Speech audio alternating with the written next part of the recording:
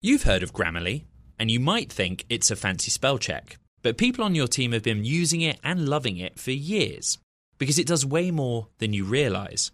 Grammarly is a secure AI writing partner that works seamlessly across apps and websites and can write an instant first draft in a few clicks, not a few hours. When every word your team writes is clear, concise and on brand, companies can save 19 days per employee per year. Learn what better writing can do for your company at Grammarly.com. Grammarly. Easier said, done. Collaborate for a greener future at the Bloomberg Green Festival, a groundbreaking celebration of the thinkers, doers, and innovators leading the way. From design and culture to technology, science, and entertainment. Hear from inspirational speakers and immerse yourself in climate solutions. July 10th through 13th in Seattle. Title sponsor, Amazon. Official airline, Alaska Airlines. Get 20% off using promo code radio20 at BloombergLive.com/greenfestival. And joins us shortly. This is Bloomberg Technology. Coming up, we'll break down earnings from Salesforce that disappoints, and C3.ai, the artificial intelligence hype hits reality with disappointing earnings from that company too. But let's stick on AI in the here and the now with Palantir. We go live to Palo Alto, California, where our own Ed Ludlow is sitting down for an exclusive conversation with the CEO. Plus, we'll have more on, guess what? Artificial intelligence, how Wall Street is using it, how the technology is replacing our jobs, and even how AI is replacing ourselves. We'll have more throughout the hour. But first, let's check in to an audience where we're going to be discussing so much more, the future of AI, with the likes of one key executive who wants to take the whole market. On that, I want to welcome our Bloomberg TV and our radio audiences. We want to send it over now to our one Ed Ludlow, who's sitting down with an exclusive interview, the CEO of Palantir, Ed. Yeah, we're joined by Alex Karp, the CEO of Palantir at AIP Con, Artificial Intelligence Platform Con, a chance for you to talk with customers about some of what you told us 3 weeks ago. And on that note, 3 weeks ago, you said that Palantir's plan for AI was, quote, just take the whole market. How's that going? Well, you know, unlike most people, we've been involved in what people call AI for the last 5, 6, 7 years in the classified environment, building systems that will allow you to identify adversarial positions. And in that context, we built proprietary technology that will allow you to work with large language models, securely enhance them, roll them across your whole enterprise. You know, I've been at this for about 20 years, and I know it will take everyone else 4 or 5 years to build this. We're rolling it out. Our customer base is large, and we have, you know, usually we have to go out and find people. Now we have customers, especially in the U.S., just calling us every day. You said the demand is huge. Yeah. Can you quantify it in some way? Well, you know, usually, we've had a number of inbound calls in a year that we usually have in a year in like a month. And then if we're at a conference, if you go next door, there are customers showing potential customers how to use our product. It's in a demo sense. Well, it's on real data. It's things that they've done. So right now, the whole world is hungry for something that it understands as AI, which is really AI or large language models. We actually have customers using our products, showing other customers how to do it. I mean, this is like you release a song and everyone else playing it. It's like, okay, great. We're very happy. And, you know, the thing is, the U.S. market is just hungry for innovation.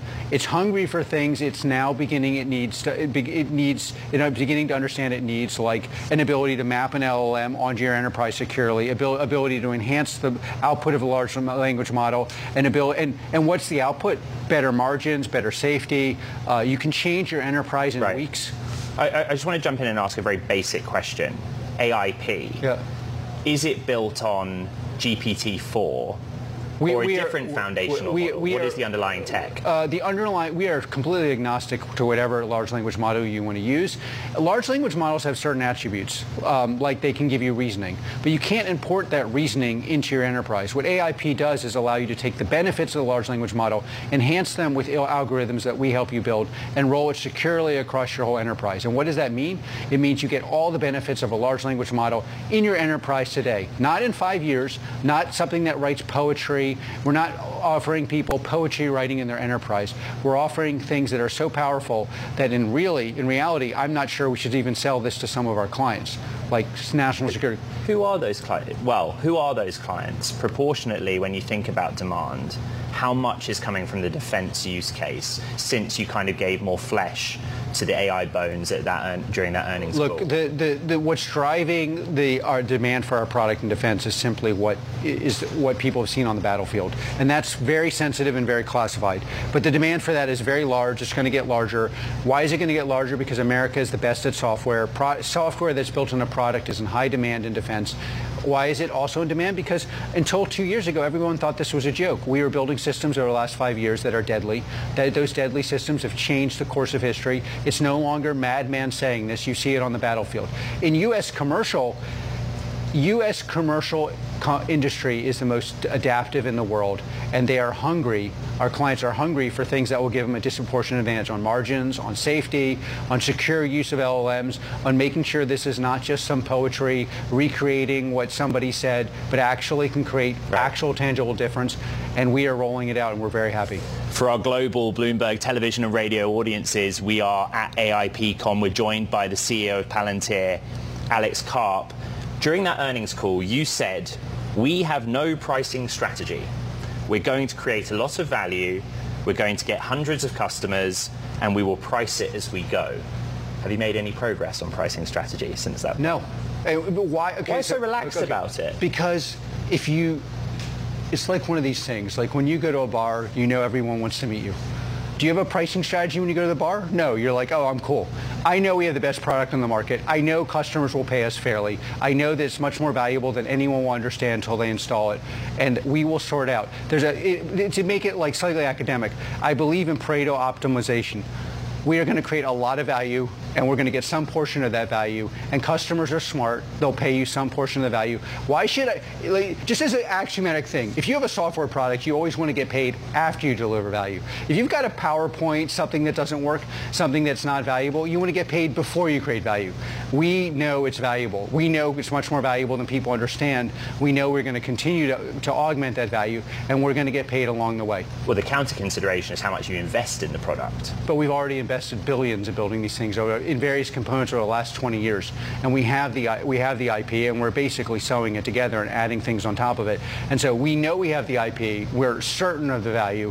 Why would we? So again, I come to you. I'm like, hey, I'm certain this is very valuable. Pay me $10 million. What are you going to say?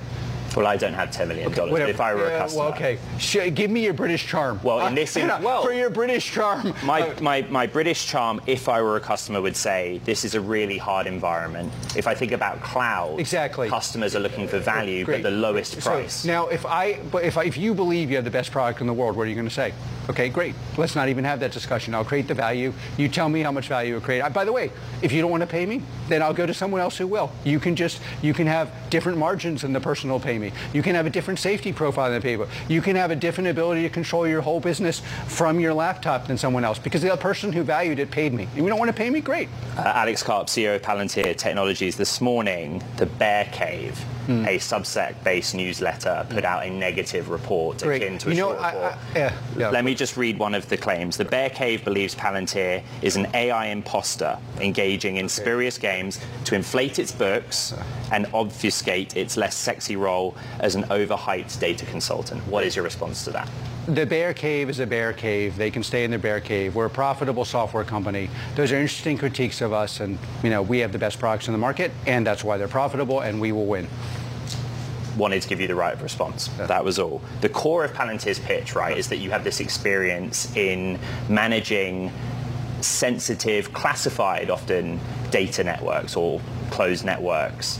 How does that work in the training of the LLMs that are going into AIP?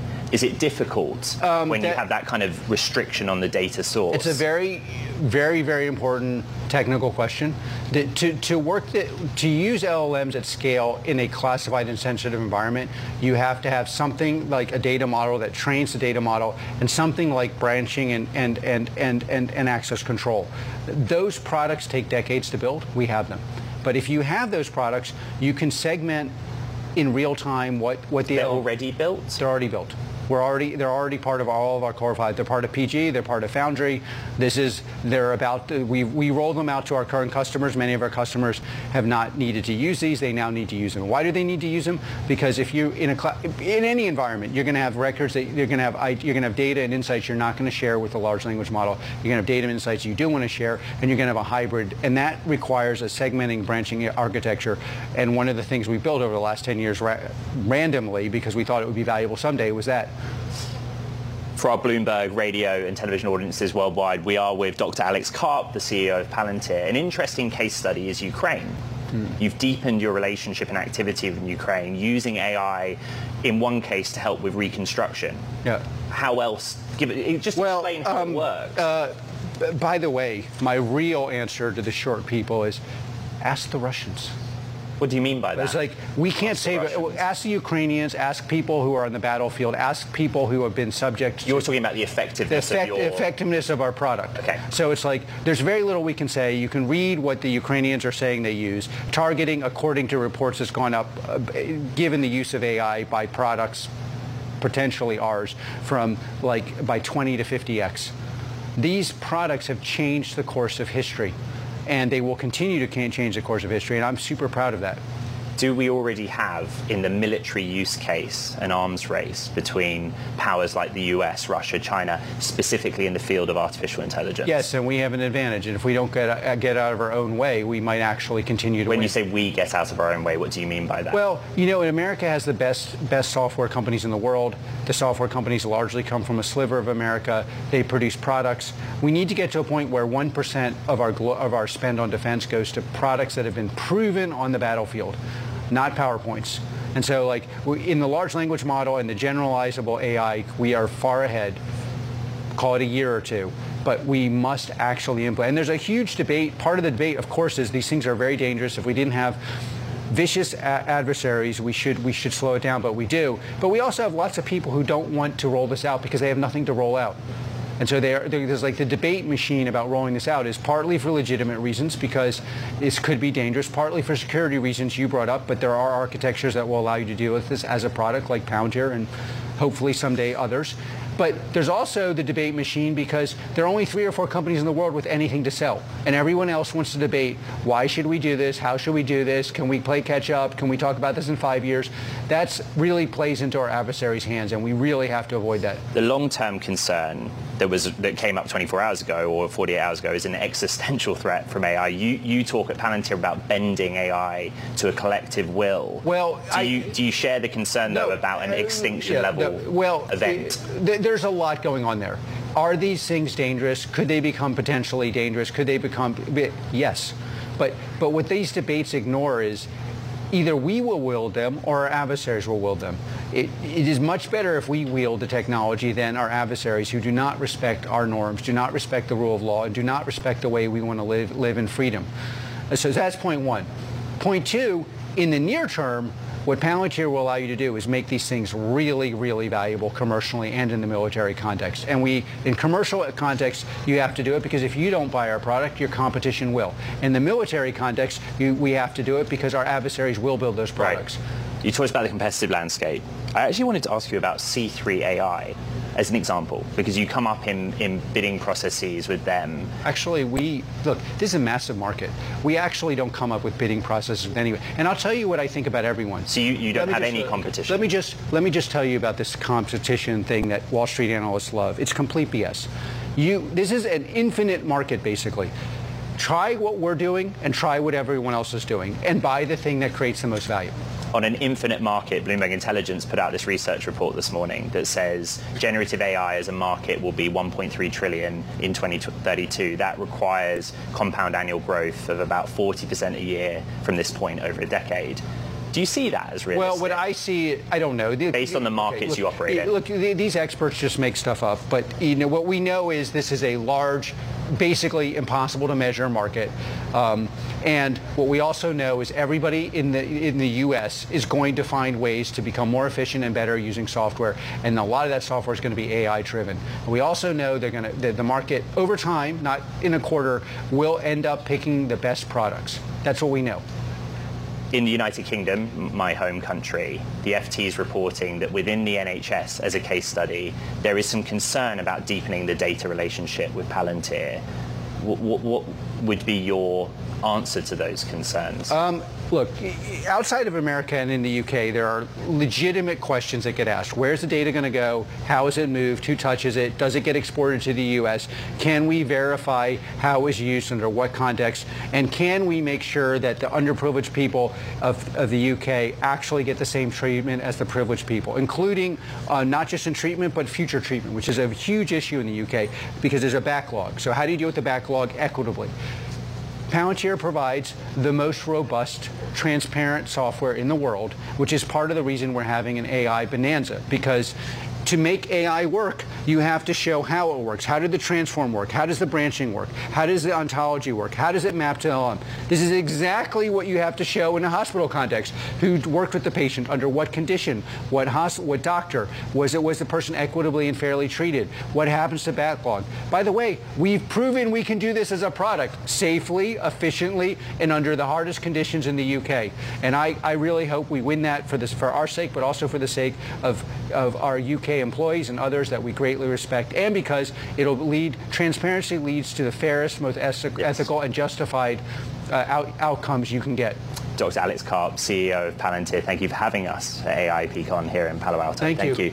Back to you. Take care. Ed, absolutely fascinating conversation. An AI bonanza. We're going to deep dive into all things artificial intelligence throughout the show. Coming up, we break down the earnings of C3.ai. Apparently, the market is infinite. Well, why is Dan Ives gone outperform this stock? Is that why? He's from Wedbush, of course. Get his thoughts, as well as what's happening in the future for Apple and its AI path. This is Bloomberg. What if everyone at work were an expert communicator? What if every doc, message, and email they wrote was perfectly clear and concise? Inbox numbers would drop, customer satisfaction scores would rise, and everyone would be more productive. That's where Grammarly comes in. Grammarly is a secure AI writing partner that understands your business and can transform it through better communication. Companies that use Grammarly save an average of 19 days per employee per year. That's because with Grammarly's AI, what used to take a few hours only takes a few clicks, like generating an instant first draft in your company voice, or tailoring a message to your specific audience and goals. And Grammarly's personalized on-brand writing help is built in everywhere your team works, across 500,000 apps and websites. Plus, it's safe, secure, and already IT approved. Join 70,000 teams who trust Grammarly with their words and their data. Learn more at Grammarly.com. Grammarly. Easier said, done.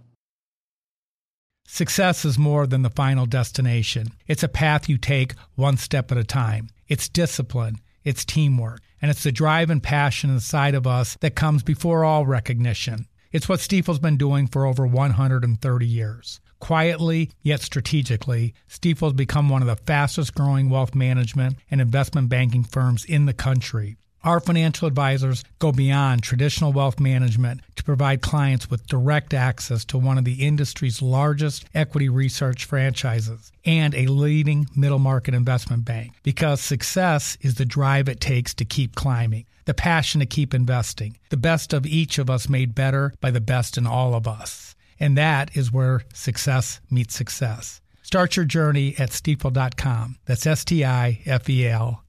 Stifel Nicholas and Company Incorporated, member SIPC and NYSE.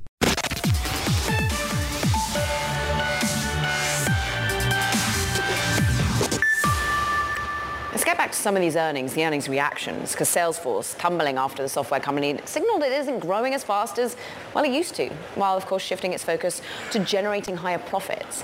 Let's get into the risk-reward here with Bloomberg's Brody Ford. And it was a notable drop. I'm now studying a little bit. But ultimately, this is a company that's having to do layoffs, having to tighten its overall expenses. Why the sales slowdown there? Yeah, so last quarter, Salesforce said, we're going to focus on profit now. And the market said, yeah, finally. We couldn't be more excited. And this quarter, they gave us more of that. But then the market started saying, oh, wait a second. But you guys are a growth company. We want to make sure we keep seeing further revenue growth. And so it's one of those funny situations where really almost all the metrics were beat or at least a meet. but just a slight deceleration in sales has people saying, oh man, are these cost cuts going to weigh on their ability to really keep growing in the way they have been over the last decade? And it's a similar theme that perhaps we saw with C3.ai as well, is that a company that has significant growth, well, Salesforce is the best performing stock in the S&P 500 this year. C3.ai has tripled in its market valuation. And yet the growth that they're guiding to just isn't living up to expectation.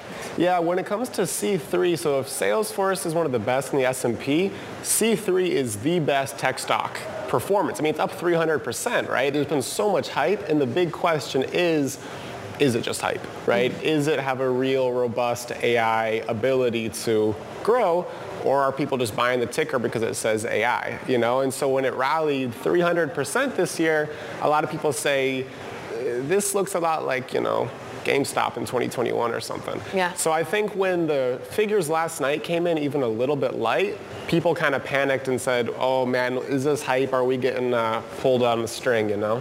Yeah, and you're someone who's perhaps been laying bare some of the arguments as to why it's hype. Some great writing coming from Brody Fordy. Go and check out his reporting. We thank him for bringing us up to speed on the latest on C3.ai. But one person still likes the hype around the stock. Dan Ives, in fact, from Wedbush Senior Equity Analyst, you rose to an outperform rating and a $50 price target on the stock, right? So talk to me about why. How are you seeing this company capitalize on artificial intelligence? In my opinion, I mean, they're going through a model transition on the consumption side. And on the other side, they're on their way to what's going to be $500 million of rev and going, because this is an $800 billion market opportunity in terms of AI. And when you look at how Siebel's position is, despite all the controversies, I think from a platform perspective, they're just going use case by use case, continuing to increase their tentacles. And I think the stock relative to where it could ultimately lead, you know, we be buyers here in this dip, which is why we upgrade. It's interesting that Alex Karp from Palantir, we're just hearing, saying this isn't an infinite market, but I am going to ask the competition question anyway, because that is some of the worry here, the worry that they're very focused on perhaps offering their services to energy companies. They haven't really diversified out of that successfully thus far. And Bloomberg Intelligence are kind of worried about large application software platforms. They're worried about other cloud vendors getting in on the space. Yeah, and look, no doubt, I mean, this is a Game of Thrones playing out in AI. You know, as Alex talked about, Palantir being one of the core AI plays.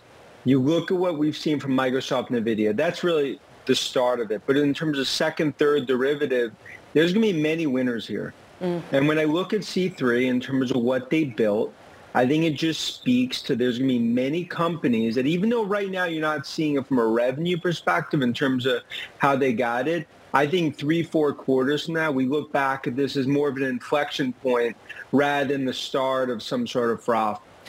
It is heavily shorted, and there have been some notes coming from short sellers on the stock, worried about overpromising, under-delivering. You hinted at the controversy there. What makes you confident in the leadership of this business? Yeah, look, and obviously the shorts have done a ton of work. I mean, if you look at the bears, they spend a lot of time in the story. But that's essentially what makes the market, right? In other words, it comes down to, can they execute? And I believe in terms of the relationships with hyperscale players within the Beltway, and you look at what Siebel sort of built here. Look, if I could go back 5-6 years ago, many thought that, you know, this was something that was never going to come to fruition when they were private. And you look at how they built it, I think they're going through a transition on the consumption model. And now, next 3 to 4 quarters, it's an execution story. We're betting that it's going to be positive execution. And that's why, you know, ultimately, I think this is a situation that you're seeing across AI, because I believe it's a revolution in terms of, this is not a hype theme, in my opinion, in terms of broader AI. Okay, we've got 1 minute, Dan. Broader AI and Apple, you expecting much on Monday? Oh, I think from Cupertino, clearly, you know, as Gurman's talked about in AR, VR, that'll be front and center. AI will be a theme in the keynote from Cook, we believe. It's about the developers. There's a battle right now, battlefield from developers from Google, Microsoft, and Apple. You know, I view that as a key opportunity for them to go out on there in terms of building AI on the App Store and really the start of what's going to be a multi-year, you know, I think, massive growth opportunity that's being underestimated within Cupertino. Dan Ives of Wedbush, thanks for all the thoughts. Great to have you on some of these earnings and these movers.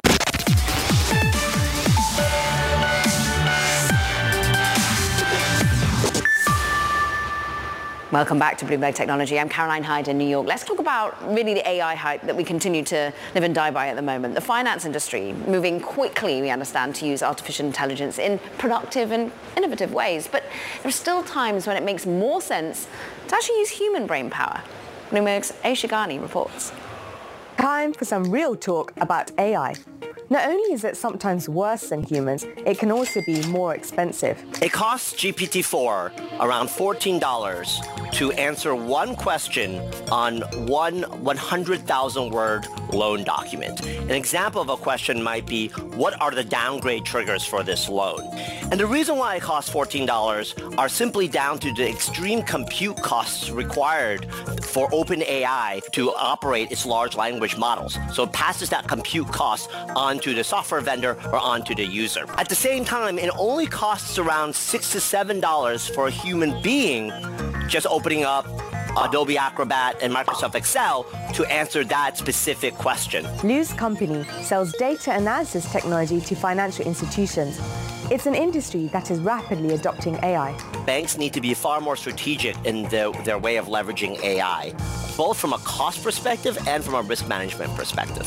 So, Wells Fargo is using large language models to analyze regulatory data to make recommendations to clients. France's BNP Paribas, meanwhile, uses AI-powered chatbots for customer service, as well as using the tech in fraud detection. And JP Morgan, the biggest US bank, is on a hiring spree. It advertised for a massive 3,500 AI-related roles in the 3 months through April. These are some of the early applications at a time when costs remain relatively high.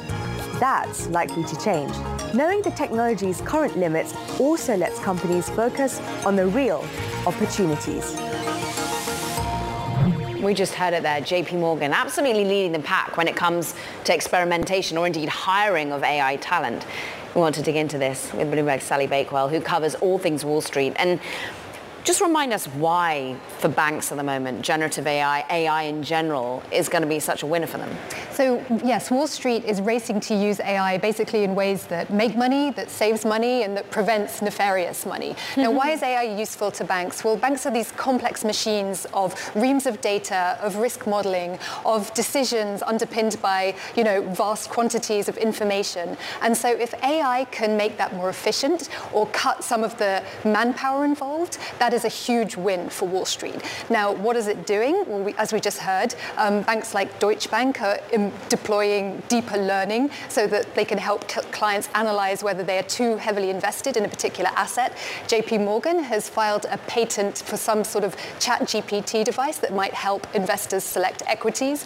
And BNP Paribas, well, it's using chatbots to answer client questions. Interesting. So that's sort of a serving to the customer, very much clear how that would work. I'm interested in some of the risk analysis they're doing around this as well, because some are being more cautious than others. It feels like Morgan Stanley is having a bit more of an experimental, just within the confines of their four walls take. But some had actually banned the use of ChatGPT by their own employees. So how do you see they're putting in place the right guardrails here? Exactly, and we've seen some blow-ups in the world of advanced technologies. Crypto and blockchain, those have been hugely problematic. And so banks are indeed being very, very cautious. And we have heard from, Warren Buffett, who has said that once it's out there, you can't uninvent it. And so, the genie out the bottle could propose a bit of a problem. And Moynihan, too, has said, Bank of America Chief Executive Moynihan has also said that, you don't know what are going into a lot of these decisions. If you don't know the inputs, you should potentially be concerned about the outputs. And then, of course, banks have a fiduciary duty not to trade on unreliable information, which also begs the question of the sources of data that are pulled in when it comes to AI. How much are they building themselves? Or how much are they doing plugins? Do you know how much they're looking to other AI tech outside of their world? I think they are doing any and all. Some are trying to do it in-house, and some are using external consultancies. We had that great data point about talent, because talent is very much at the heart of this. And of all the banks that are really embracing AI, about 40% of their open jobs are AI related. That's for quants, that's for ethics or governance. governance or analysts. And JP Morgan is very much at the forefront of that, accounting for about more than 3,600 of those jobs. So very much at the heart of this race is, as always on Wall Street, the battle for talent. And that talent's expensive as well. I mean, it's not bad timing that a lot of the big tech companies have been letting go of some key talent, and I'm sure they'll be sucked up into the world of finance. But is there any reskilling that goes on within the banks, or is it always just looking out externally? Again, I think it's probably a bit of both. And indeed, the talent will be very expensive, when combined with wage inflation and inflation in general. And the costs of AI can also be expensive. We included a stat in the Big Take story that costs of using large language models could be about $14 per hour, which compares to $6 per hour when it's a good old human lawyer. Well, we'll see as and when that cost point comes down. That all comes down to compute costs. But we thank you so much. What a great Big Take. Sally Birkwell running us through it. Go check it out on .com, or indeed, if you're lucky enough to have a terminal. And then meanwhile, let's just talk a little bit about digital avatars. The market is another faction of the AI space, expected to see rapid growth in the next few years. Bloomberg's Tom McKenzie spoke about the ethics behind using the technology with his very own digital twin.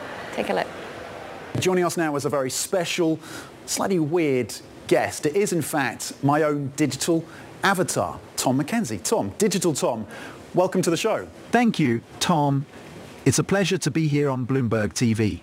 I am an AI-powered digital avatar designed to provide insights and information on a wide range of topics. Okay, this is all very odd. All right, what exactly are avatars? Digital avatars, powered by generative AI, are virtual representations of individuals that can mimic human behavior, appearance, and interactions. They work by utilizing AI algorithms to analyze and learn from vast amounts of data, including facial expressions, gestures, and speech patterns. This enables them to generate realistic and responsive virtual characters. Okay, so avatars aren't just gimmicks then, but what are the real world implications? I'm thinking across the economy, across different industries. What is the impact actually likely to be? They can revolutionize industries such as entertainment, gaming, and virtual communication. Avatars have the power to enhance user experiences, enabling immersive virtual interactions and personalized content. They can facilitate remote collaboration, telepresence, and even assist with customer service. Okay, there have to be some downsides though. So what are the risks of this kind of technology? As AI becomes more pervasive, ethical concerns arise, including issues related to bias and fairness in AI algorithms, transparency and explainability of AI decision-making, data privacy and security, and the potential for AI to perpetuate existing social inequalities. Tom McKenzie and AI. Tom McKenzie. Let's just bring you some headlines. We're currently seeing that the Treasury may delay 3-month and 6-month bill sales due to the debt cap. We are understanding, of course, there's still conversations going about the debt ceiling, how that's going to be agreed. Currently passed by the House, waiting for the Senate. We understand that the US is tentatively planning 3-month and 6-month bill auctions on June the 5th, but the Treasury may delay those auction sales due to the debt cap at the moment. We'll bring you any further news on the debt ceiling negotiations. Meanwhile, coming up, we'll talk about the unique opportunities in artificial intelligence and legal tech, in fintech, and much, much more. Canvas Ventures. Rebecca Lynn's going to be joining us next. Meanwhile, let's just have a little look what's happening in the world of retail. Macy's, the share's actually really managing to bounce back from what was a pretty ugly sell-off in pre-market. This after the numbers came in, well, less than expected. The forward-looking guidance having to pull back their overall outlook for their business as the consumer dials back, particularly from the Macy's brand rather than Bloomingdale's and indeed Bluemercury, where we saw a bounce back. But let's just have a look at what the CEO told me a little bit earlier. We sat down with Jeff Gannett, and he's talking about his role within artificial intelligence, saying when we look at AI more broadly, where our team can build more customer product discovery, we are on the vanguard to continue to deploy that. So still an area of growth. This is Bloomberg. What if everyone at work were an expert communicator? What if every doc, message and email they wrote was perfectly clear and concise? Inbox numbers would drop, customer satisfaction scores would rise, and everyone would be more productive. That's where Grammarly comes in. Grammarly is a secure AI writing partner that understands your business and can transform it through better communication. Companies that use Grammarly save an average of 19 days per employee per year. That's because with Grammarly's AI, what used to take a few hours only takes a few clicks, like generating an instant first draft in your company voice, or tailoring a message to your specific audience and goals. And Grammarly's personalized on-brand writing help is built in everywhere your team works, across 500,000 apps and websites. Plus, it's safe, secure, and already IT approved. Join 70,000 teams who trust Grammarly with their words and their data. Learn more at Grammarly.com. Grammarly. Easier said, done.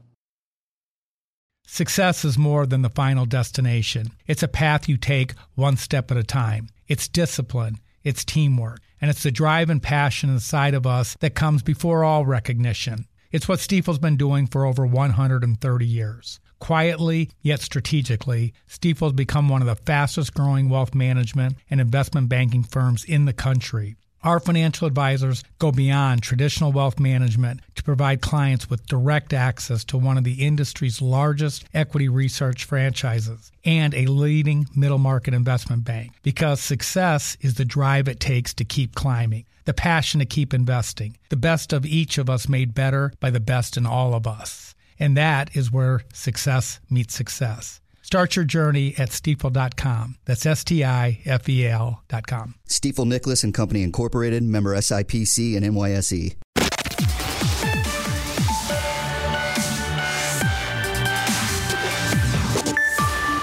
All the way to like accounting and operations, I think it's going to completely revolutionize and transform our industry. And we're investing very, very heavily into the development of new capabilities in AI. Enrique Dubagras, the Brex co-CEO, was with us yesterday talking about AI's impact on fintech. But now let's turn to a fintech investor who's not totally convinced that AI has the real breakout use case in the space quite yet. Rebecca Lin, I'm pleased to say, is joining us, co-founder and general partner of Canvas Ventures. It's a firm specializing in fintech and AI, among other things, health as well, $835 million in assets under management. And fascinating to have you with us, Rebecca, as to why maybe fintech isn't the first and foremost place you'll be putting AI to work. Yeah, I think there are a lot of interesting places to put AI to work. You know, fintech is not the absolute top of my list. I think companies that have true transformative capabilities using AI are really where I'd focus first. And I can give an example in my portfolio with a company called Casetext. So Casetext is in the legal world. They help lawyers really put together legal research, write their briefs, do discovery, and the technology of AI, especially GPT-4, has supercharged that company and really transformed it and taken it to the next level. How comfortable are potential customers with the offering from Casetext? For example, we saw the news and some smirked somewhat that 2 New York lawyers are potentially facing, well, some not only backlash but penalties because they used ChatGPT-4 to be able to put forward case studies that actually didn't exist. It hallucinated them. And I'm wondering it seems funny, but I mean, this has real connotations when people need to start saying that they're using AI within this work, right? Oh, 100%. I mean, so I will tell you, people have been so comfortable with Casetext that the company racked up $5 million of additional ARR in 45 days after the launch of their product called CoCounsel. And regarding that story, you know, what has to happen, even if I'm an attorney as well, actually. And so if you're an attorney, you need to read the work, whether that be of your associate or of your AI. And what's happening is that Casetext is effectively standing in the shoes of an associate. And so as a partner at a firm, you would be required, of course, to review that work. And I can pretty much guarantee you they weren't using Casetext. And basically, that's kind of what you've got to do right now. You've got to sort the wheat from the chaff, what's real, what's not, what's hype, what's reality. And ultimately, how are you doing that when you're looking at, I'm sure, hundreds of messages pouring into your inbox, trying to sell you the AI vision that they've suddenly bolted onto their company? Yeah, it's funny. I tell everyone my inbox is more like a Twitter stream at this point in time, right? So there's a lot of sorting, I will tell you, but there's always a lot of sorting for us. And quite frankly, that's what we're paid to do in venture, is to really sort of see around the corner and really start with with what's next. Like, what is it that this world needs? What is it that is really going to be happening, you know, in the next 10, 15, 20 years, and then work backwards. And so, you know, just sorting through what comes in email is very reactionary. And, you know, I was taught very early by probably one of the most respected people in venture, Bill Gurley, that the best deals are really the outbound deals. So our firm and our thesis is really outbound, macro, and then you work backwards from there. So what's early? What's transformative?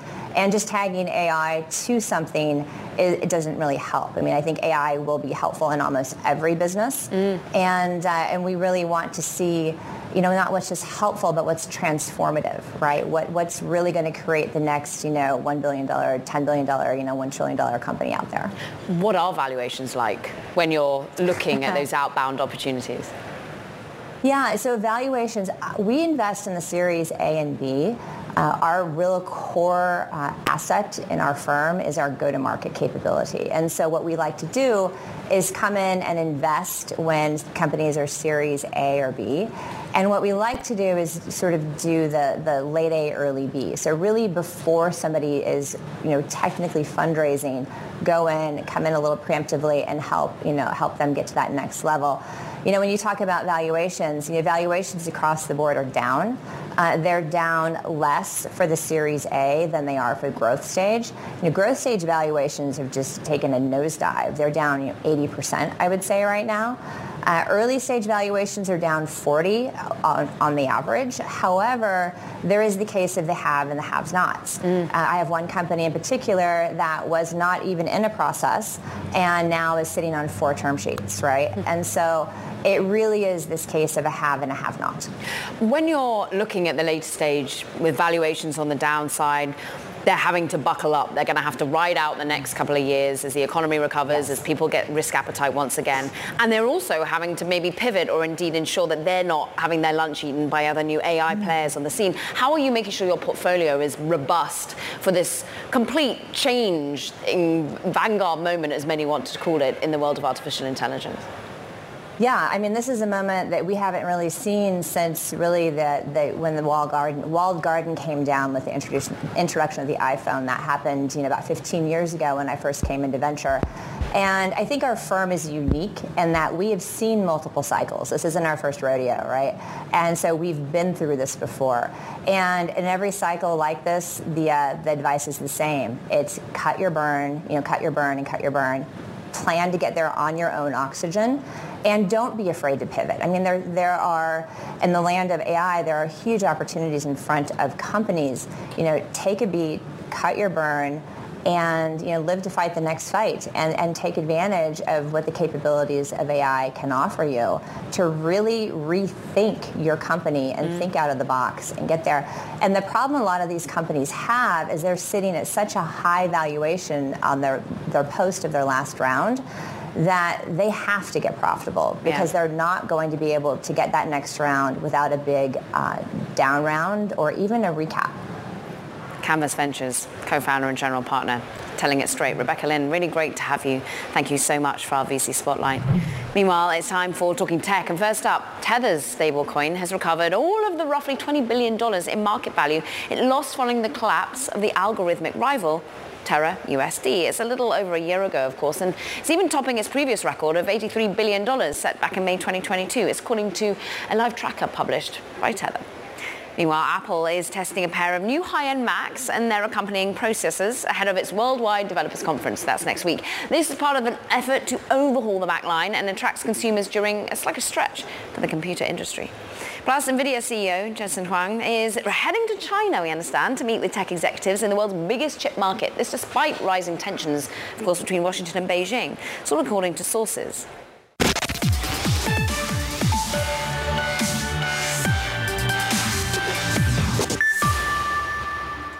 Are you ready to be replaced?